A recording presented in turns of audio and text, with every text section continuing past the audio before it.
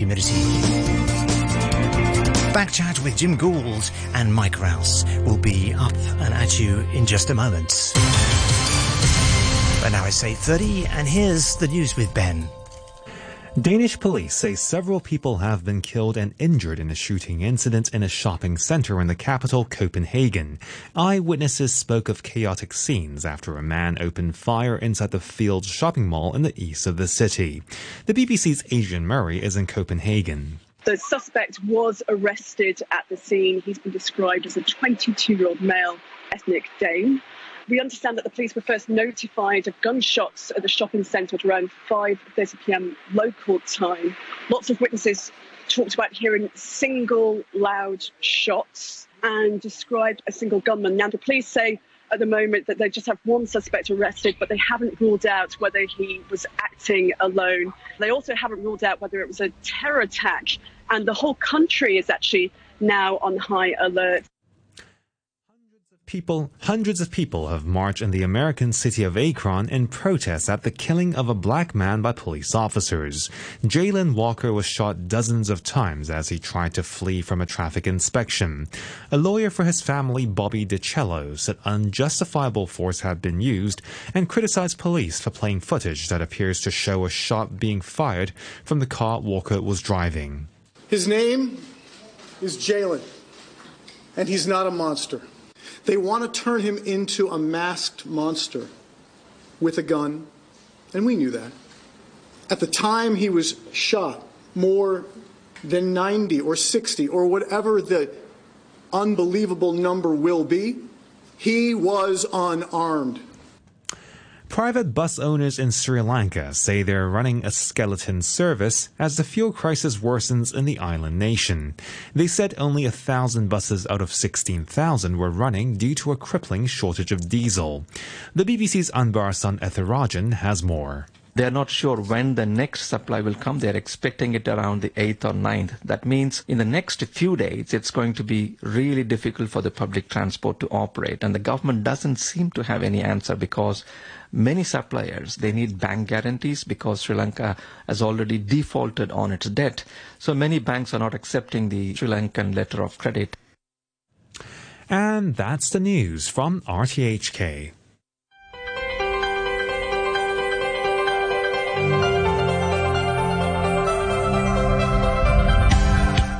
Good morning and welcome to Backchat with me, Jim Gould, and your co-host today, Mike Rouse. Good morning, Mike. Good morning, Jim. On today's programme, we're talking about the challenges of the new administration. President Xi Jinping spelled out 4 expectations for the new government of John Lee after the swearing-in of the chief executive and his team on Friday. Improving governance, strengthening development, tackling deep-seated livelihood issues and ensuring harmony are all priority areas. We'll be talking to 3 public policy specialists about this in a moment, and after 9:15 this morning we'll be looking at the latest COVID-19 situation here in Hong Kong. You can join the conversation, leave a message on our Facebook page, Backchat on RTHK Radio 3. Email us at backchat@rthk.hk or give us a call on 233 88 266. And we're joined now on the line by John Burns, Emeritus Professor of Politics and Public Administration at the University of Hong Kong, and Andrew Leung, an international and independent China strategist and former Director General of Social Welfare. And after 9 o'clock, we'll also be hearing from Ho Lok Sang, a Director of the Pan Su Tong Shanghai Hong Kong Economic Policy Research Institute at Lingnan University. Professor Burns, first, if we could come to you. Good morning.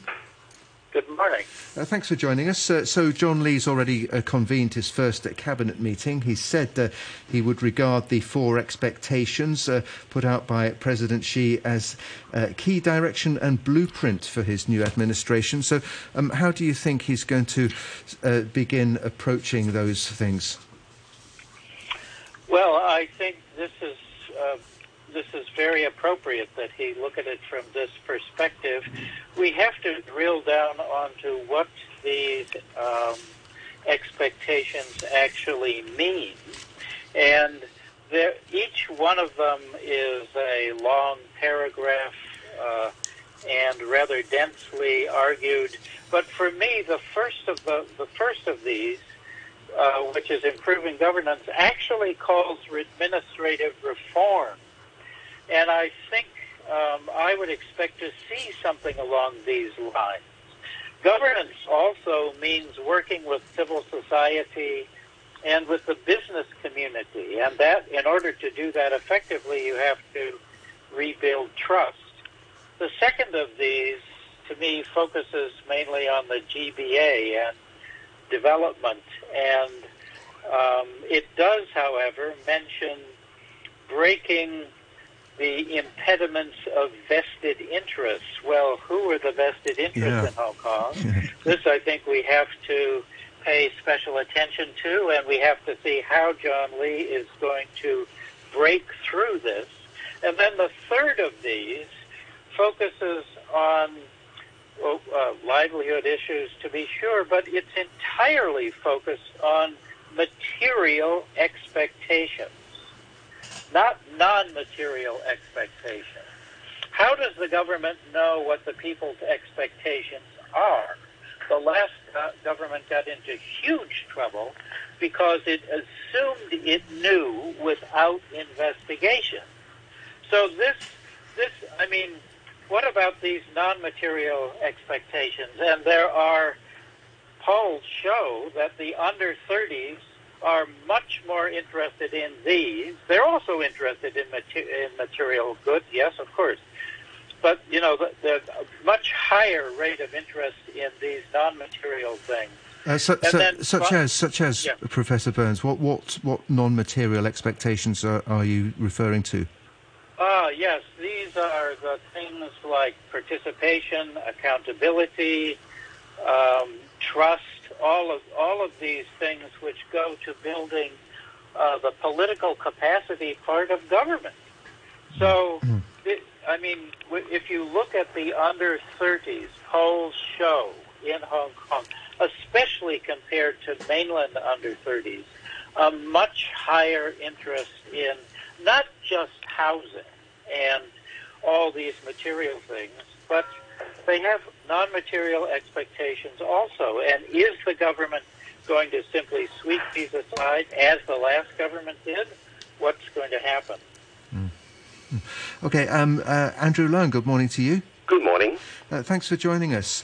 So, always a pleasure. So, how do you think John Lee is going to start going about tackling these priorities?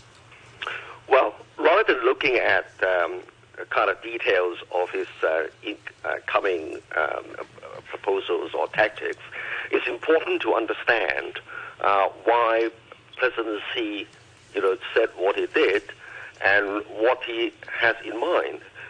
Because for us long-time Hong Kongers, it's easy to remember at the beginning the central government kept its hands off Hong Kong during the initial years. Then gradually a lot of problems have developed.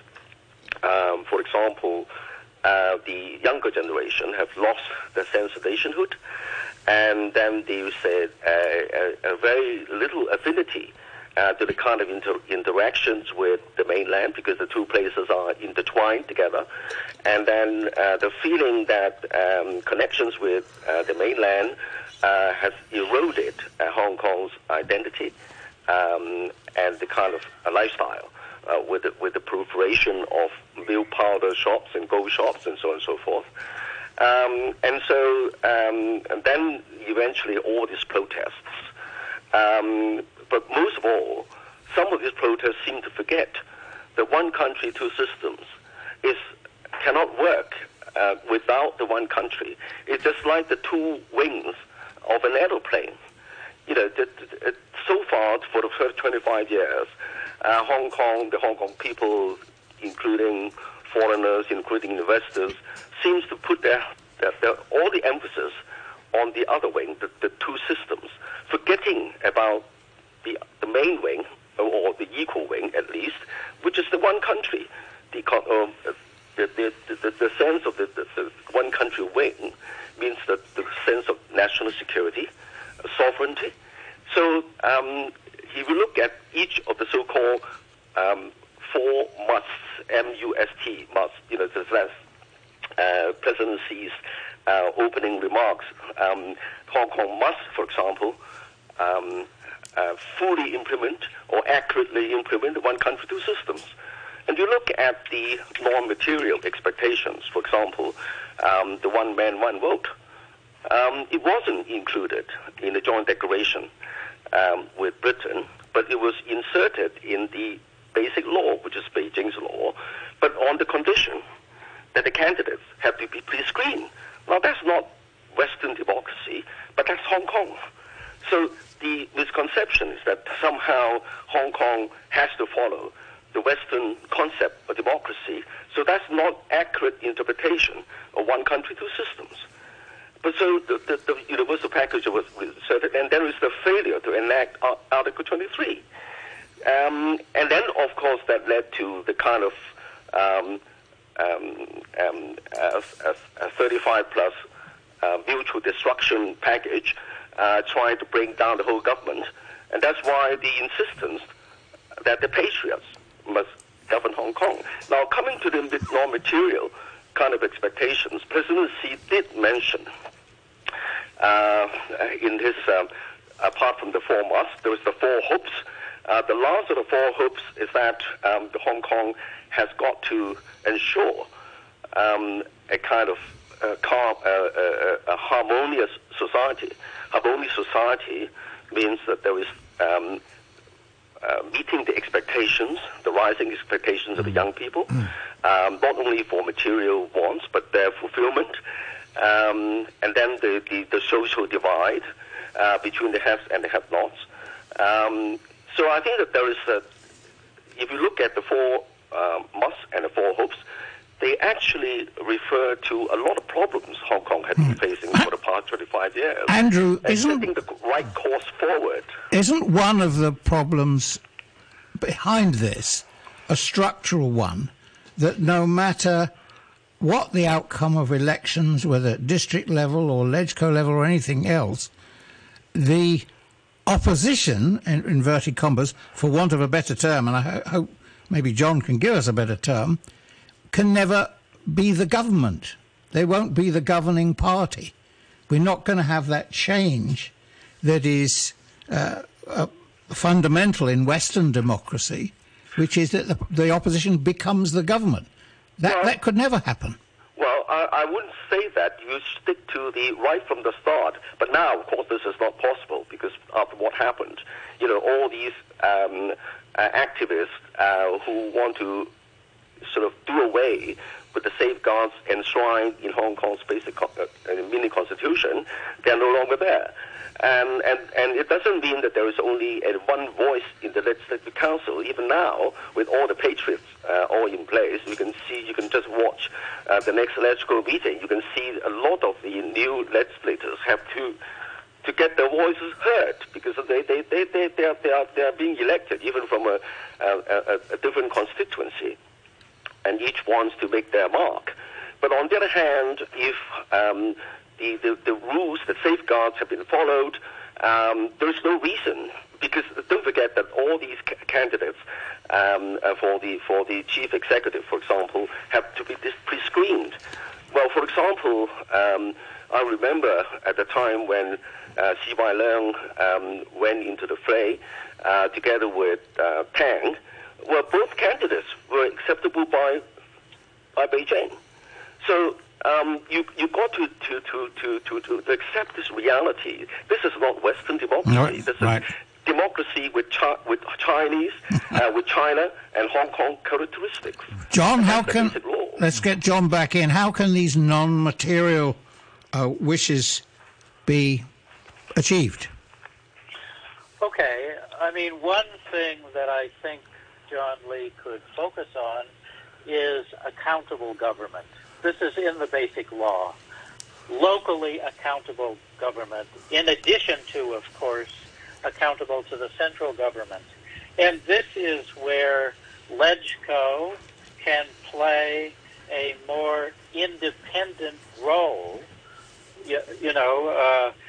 Xi Jinping also talked about the relationship between the executive, the legislative, and the judiciary, and how they are all working together on the same project, to be sure, but he also talked about checks and balances. So I think we need to restore some accountable government, locally accountable government. Now, how could this be done? In John Lee's manifesto, it clearly says he thinks Hong Kong's government's performance in the fifth wave of COVID should be reviewed. Let's LegCo take that up. Let's LegCo, they set up a select committee to review this. And, other things too. If we perceived that LegCo and the community was able to hold the government to account, we're talking about the last government in this case, although are we still in the fifth wave? Or is this the sixth wave? I don't know. We haven't been told by Professor Lowe about this yet. So things like this, locally accountable government, in my view, under Carrie Lam, the local accountability system was just debased. And the government has never been held to account for its role in the 2019 chaos, for example. And I don't anticipate that this will ever happen. But I think accountability is one of the things that non-material values that some people in Hong Kong have, and I think that, why can't this LegCo do that? I agree that I never said Western anything. I didn't even use the word democracy. So I'm not talking about that. I'm talking about, in the reality of Hong Kong today, what can be done. More can be done to encourage people to participate. After all, this is what citizenship is all about, and we are all citizens, right? Okay, there's a message here on our Facebook page which I'd like to ask you both about. This is from listener TC, says, the most important priority for the John Lee administration is to decide whether to continue the current pandemic restriction policy in hoping for border reopening with mainland China or integrate with the rest of the world, which has largely moved on from the pandemic. John Lee has said the two things aren't mutually exclusive, but what would you expect? What would you like to see there? Andrew Leung. Well, I think the pandemic is no easy answer because Hong Kong is not an island in the Southern Pacific. We are geographically, constitutionally, economically, financially intertwined with the mainland. And of course, mainland China is no Western country, not just in terms of ideology, but in terms of population. China is 1/5 of mankind, 20% of the human race on the planet. Mm-hmm. And then if you just apply this death rate, which seems to be acceptable in the West, to China, using the same kind of herd community mentality, that would translate into 4 billion or 5 billion deaths. And then, of course, a lot of the elderly people in China do not have a very high rate of vaccination. So I think that's, again, a reality we've got to But, Andrew, one of the other realities is that our job for China is to be connected internationally, globally. Oh, sure. Yeah, sure. But you've got to strike a balance, though. Because you can't say, well, I would, on the one hand, we can close the border. On the other hand, we let the open up Hong Kong. But then the rate of infection is, even though not the rate of deaths, is going to increase in Hong Kong. And then if the rate of infections is high in Hong Kong, then the chances of opening up the border with the mainland would forever be closed. So we choose? And don't underestimate the contribution of the mainland to Hong Kong's economy. Well, of course it's huge, but don't we have to choose which one should come first? Well, you just can't. As I said, Hong Kong is very different. It's just like the two wings of an aeroplane. No, that was in a different context you said that. That was a different context you said that. We are one country. We do have two systems, Our job for China is to relate to the rest of the world. How can we do that if we stay closed? Well, I think that we that's why John Lee, I think this morning, reported in the news that he realizes that he has got to keep the rate of infection down, suppress it to an acceptable level. How he's going to do it, I don't know, because at the end of the day, it seems to be spreading. It refuses to go away.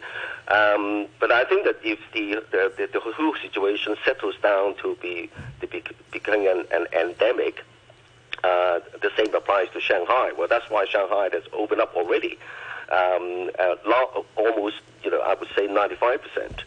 I mean, Shanghai, of course, is an international city, and a lot of foreigners are still living in Shanghai, working in Shanghai. They're leaving, Andrew. They're leaving in dozens. But then you've got to look at the whole picture. Of course, there are some people leaving. There are some people living in Hong Kong. It doesn't mean Hong Kong is going to sink. It's going to collapse. Why hasn't Beijing done better with vaccination of the elderly? I take your point. Yes, there's over 50 million senior citizens in the mainland not vaccinated. So with anything like a Western death toll, you're talking 2, 3, 4, 5 million deaths. Yes, that would be unacceptable. Then why not make vaccination mandatory in the mainland? Well, it is easier said than done, because I mean a lot of the elderly people live in remote villages as well, in other villages in the provinces, and so it's a huge task. But don't forget that the kind of pandemic regime in China is very, very strict already. And then they are almost making the vaccination mandatory and testing and so on and so forth. I think looking at the data so far, for the country as a whole, accounting for 1/5 of mankind on the planet, China hasn't done too badly. And of course, they are prepared to sacrifice the economy to a certain extent, at least for the time being. So it's typical of what Beijing is doing all the time, taking a longer view rather than concentrating on the temporary. John Burns, then, how much of a problem is this going to be for the Lee administration, do you think? I mean, does it come down to a choice between trying to get the border with the mainland open or having more international travel resuming? This is a huge problem for John Lee, I believe. It's not an either-or choice. I agree with Andrew on this. In fact, I agree with most of everything he had to say on this. This is, I think that Hong Kong is part of China. It will take its direction and lead from the central government on this issue. Professor Lowe has said he's interested in science-based policies. Well, the last government was too.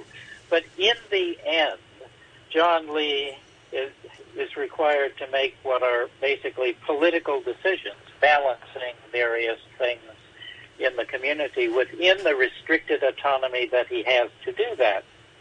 So the situation in Hong Kong seems to be improving if you look at deaths, if you look at ICU admissions and these kinds of things, which are very important. Remember also that the mainland has decided not to use mRNA vaccines. So it is using its own vaccines. And so there is a problem about the efficacy, I would say, of these vaccines. So that's another issue as well. You cannot, I understand why the mainland government says that, the huge death rate from opening up is just completely unacceptable to the government and the people of China. I think in fairness, our medical experts say 3 doses of Sinovac provides pretty good protection. Yes, okay. And China's developing its own mRNA. All right, but where is it? So let's... I agree with you, Mike. You said, why not just go around and jab every last person over 60. I don't understand why they don't do that here either. Not just on the mainland. This is a bit of a mystery. Well, I'd like to add another dimension there, because I think Beijing is well aware of the situation, and is introducing oral, sort of medicine.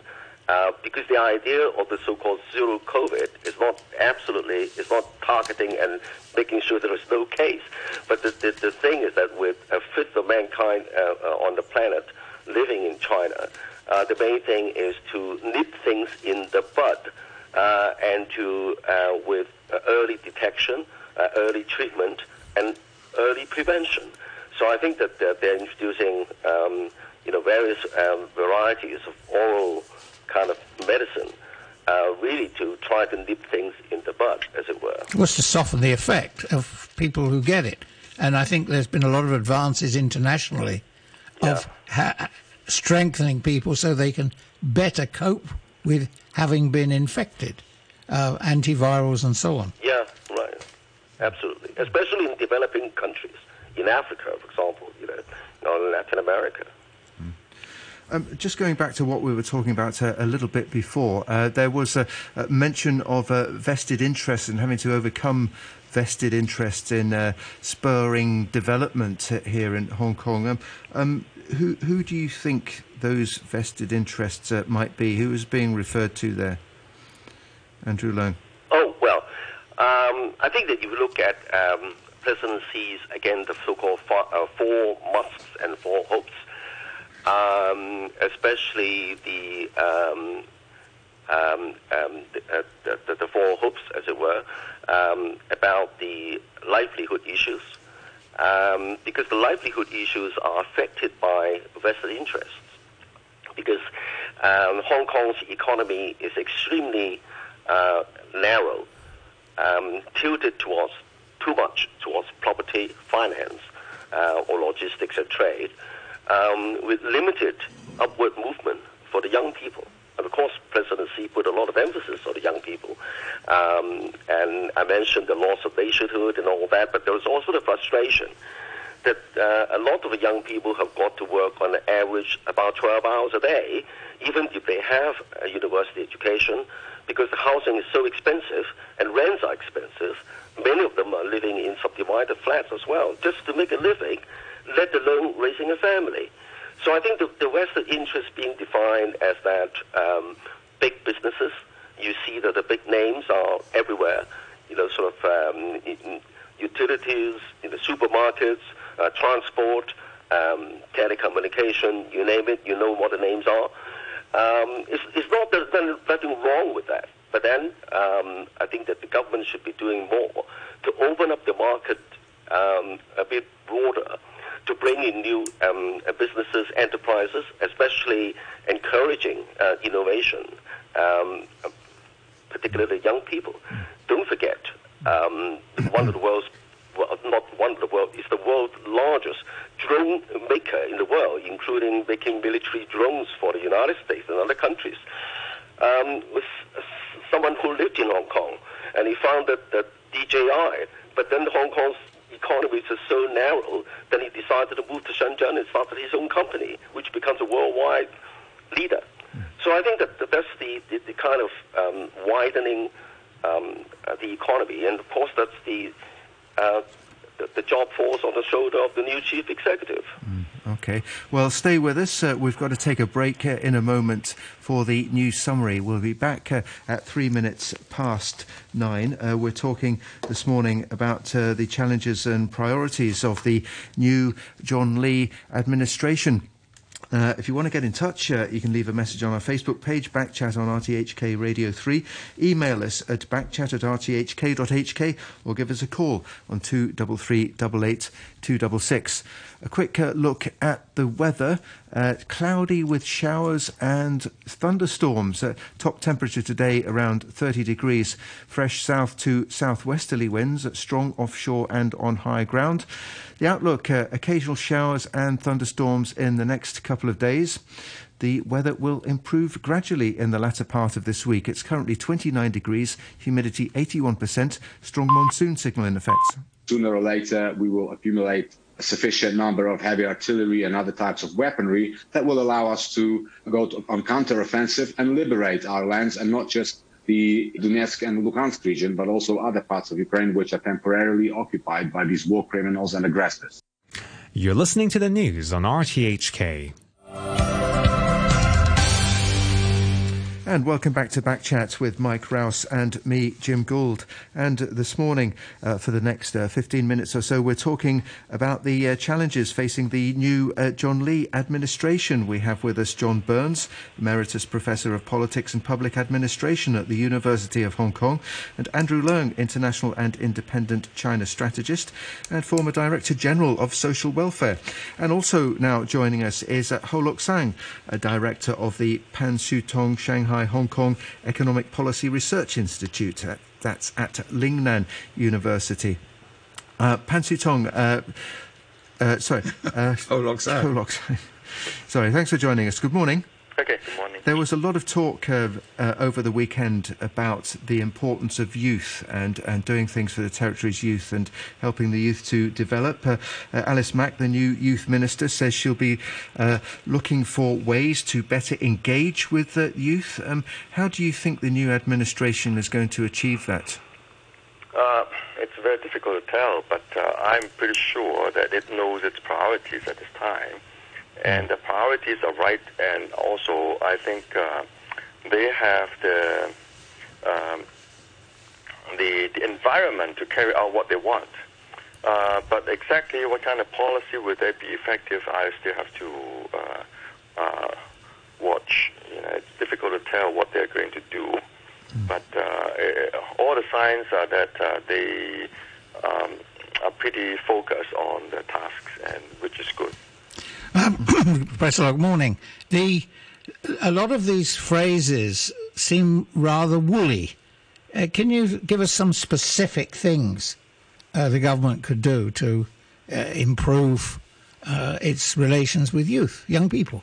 Well, for the young people, one of the things that young people are very concerned about, it's a true priority, which is housing, and many of them are thinking of forming a family, but if they form a family, they think that they need to buy, or at least to have a home that they can call home, and not need to fear about rent raises, every 1 year, 2 years. Right. So I think that is a top priority, and that the government has to deal with that. Is there a failure here of the market, in the sense that the private sector's response to high land prices is to make the flats smaller and smaller and smaller so that they become affordable? Whereas, yes, I think it's not it. You see, the market responds to the environment, the market environment, and responds to policies. And I have been accusing the government of making the wrong policies, since 2010, because when they introduced these special stamp duties, SSD, they didn't realize that this is going to cause a huge shortage, at the lower end, because starter homes typically come from people moving up, trading up. And if people are in fear of the SSD, being tied up for 2 or 3 years, then they don't trade up. And if they don't trade up, there's no supply. And that's why these starter home prices started rocketing, and actually outpacing the prices of bigger and more luxurious homes. And that is very clear, and I don't know why the government doesn't look at it, and they just keep saying that, okay, this is demand management. Yeah, and demand management has been very successful in terms of stopping speculation. There's not much speculation, but on the one hand, demand for speculation properties have been,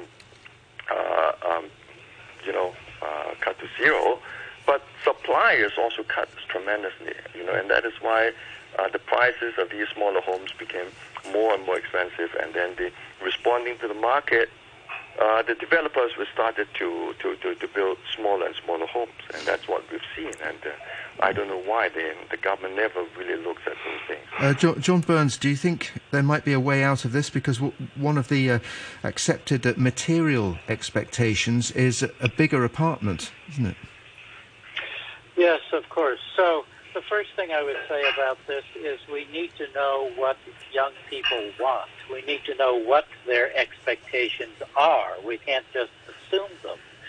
And this requires reestablishing a CPU-like body to engage in polling and to understand these expectations. That central policy unit. You mean? Yes, something like that. Mm. So we need to be on the ground. What do they want? What are the expectations? Not just assuming that they're all only material. They are material.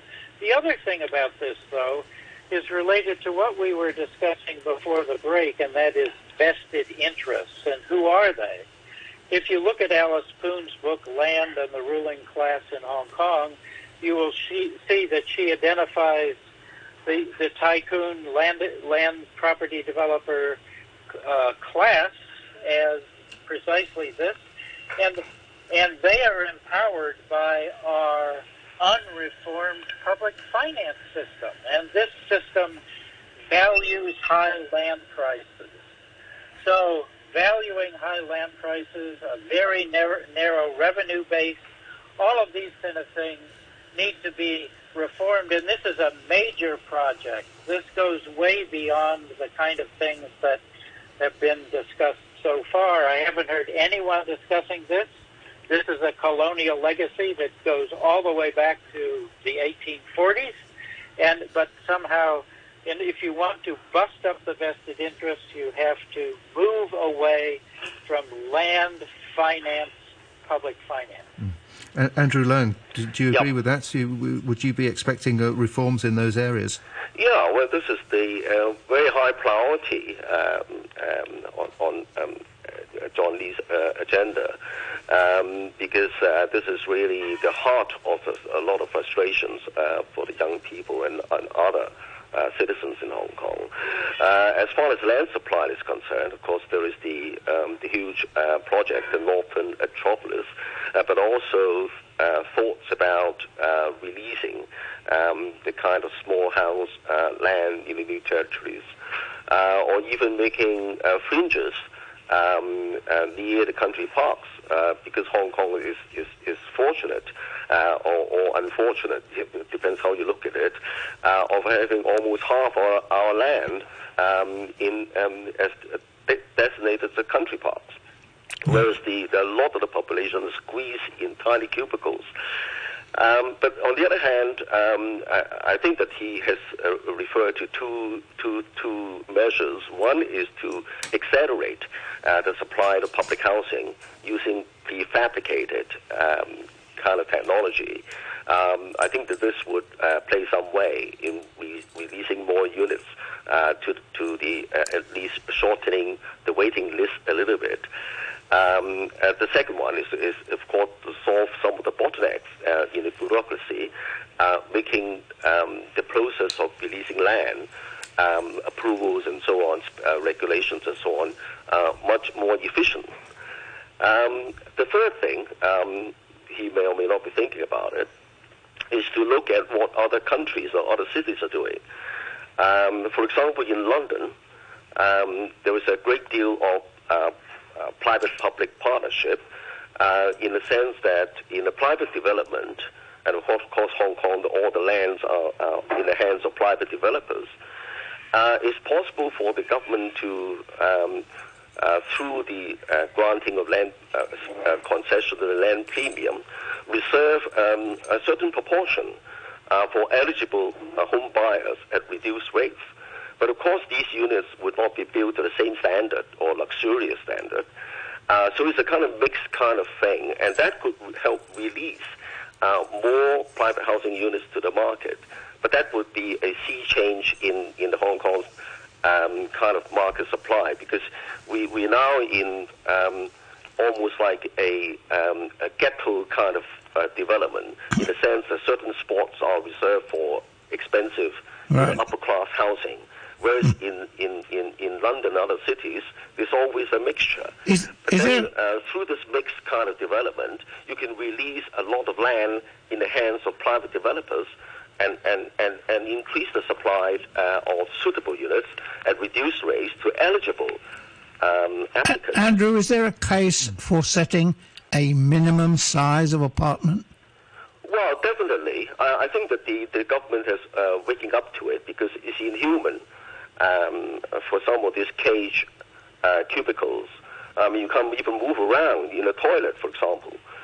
And I think that the rules are being drawn up.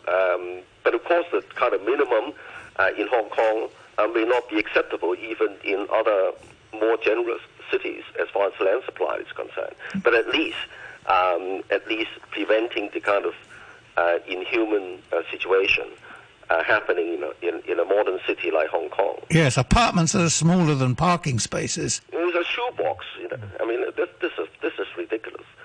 So I think that brings to the very important issue facing of this new administration is the kind of silo mentality.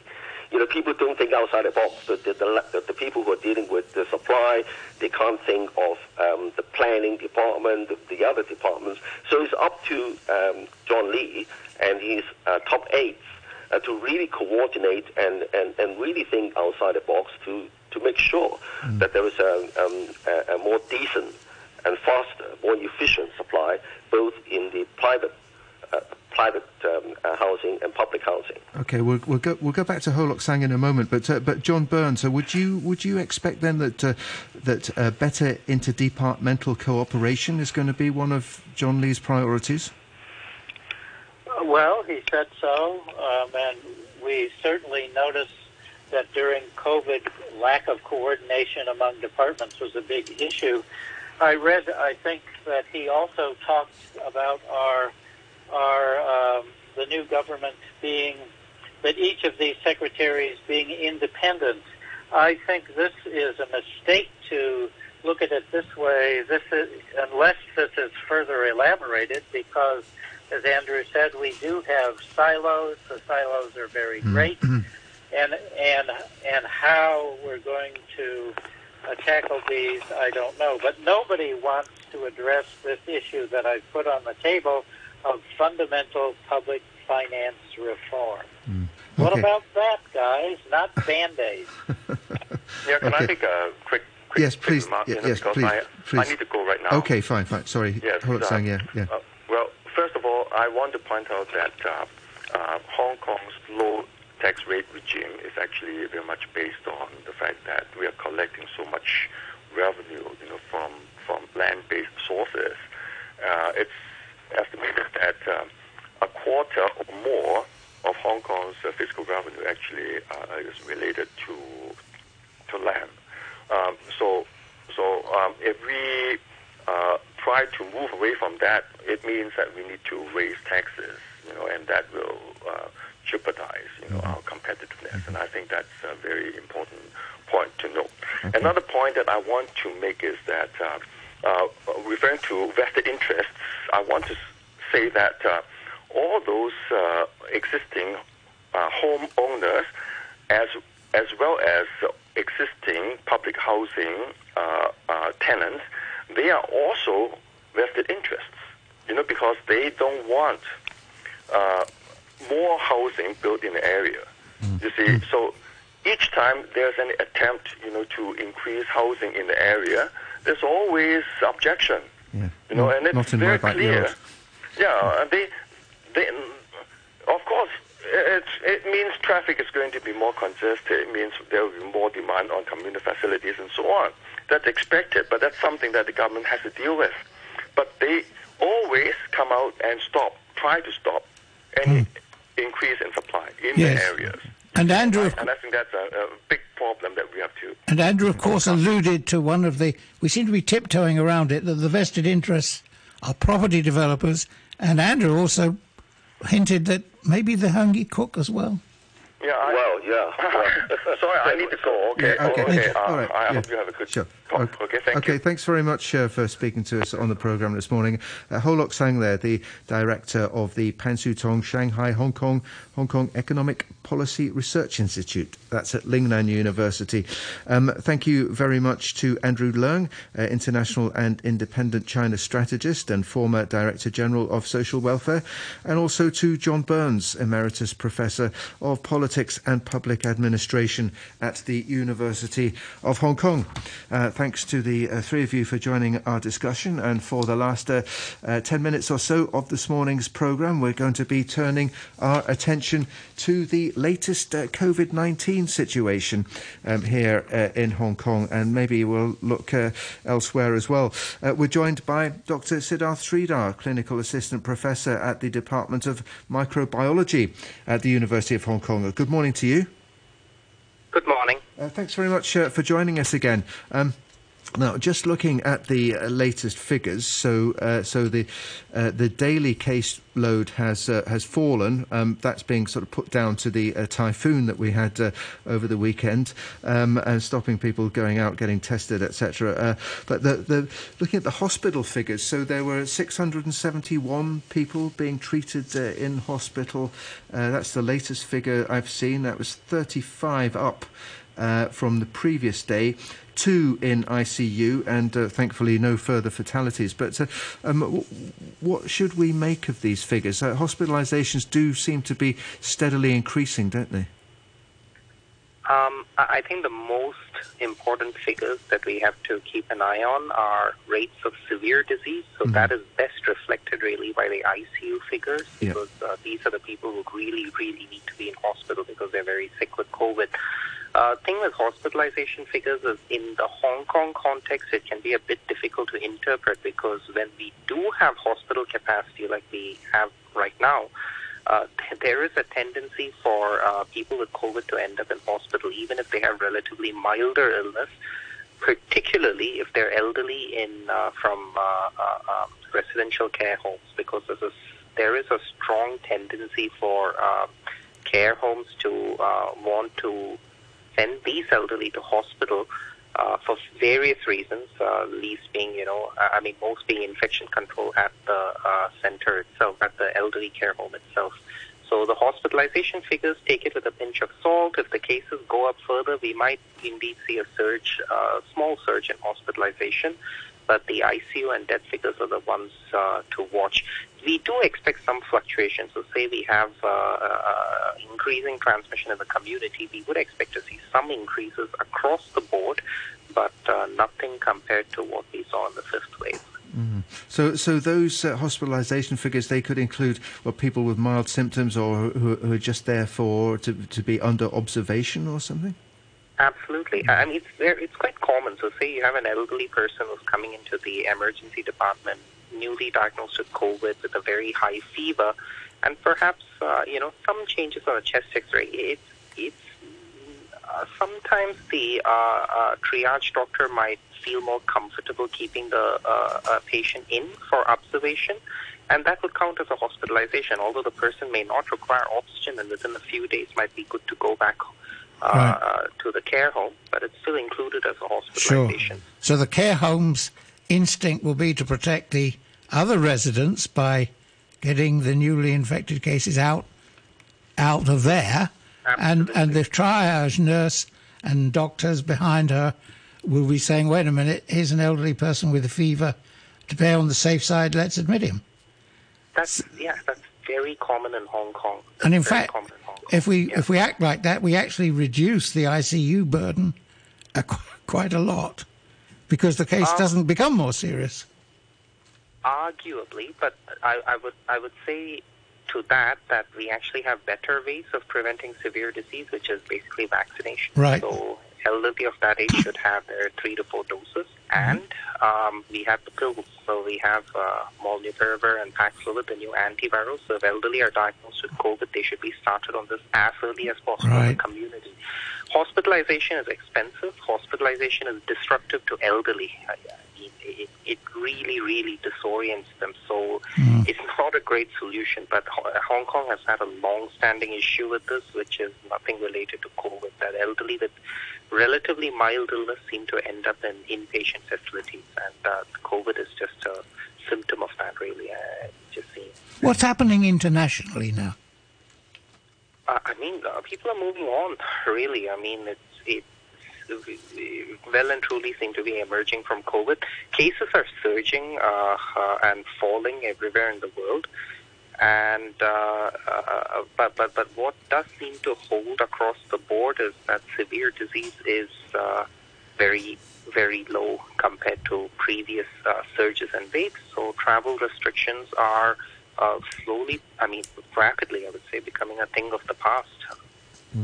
Is there much that we can learn about the virus from looking at the situation elsewhere? I'm thinking about the UK now in particular, because it's had a big surge in new infections. I think about 2.5 million people have tested positive since the beginning of June. And a lot of people are becoming reinfected as well. The virus seems to be able to come back several times. So is there much that we can learn from that situation? Yeah, as always, I think we can predict what's going to happen in Hong Kong based on the overseas experience. So their experience very much has been successive sublineages or types of Omicron in a way. So first they had BA1, then it was BA2, then it was BA4/BA5. And so Hong Kong had a big BA2 wave. So that might be telling us that in the months to come, the ones to look out for are BA, 2.12.1, BA4, BA5, etc. And these would establish footholds in Hong Kong, which they are actually right at the moment, because we're seeing increasing transmission by these subvariants. But who cares, right? What's in a name? Because at the end of the day, the rates of severe disease are kept low. So if more people come down with a respiratory illness, which is mild, we used to have that all the time, even before COVID. A lot of things used to go around. We paid no attention to it. You'd find everybody around you and your colleagues, sniffling. You mean like common cold or something? Like a common cold, and it used to pass. So increasingly, COVID is starting to fall into that pattern.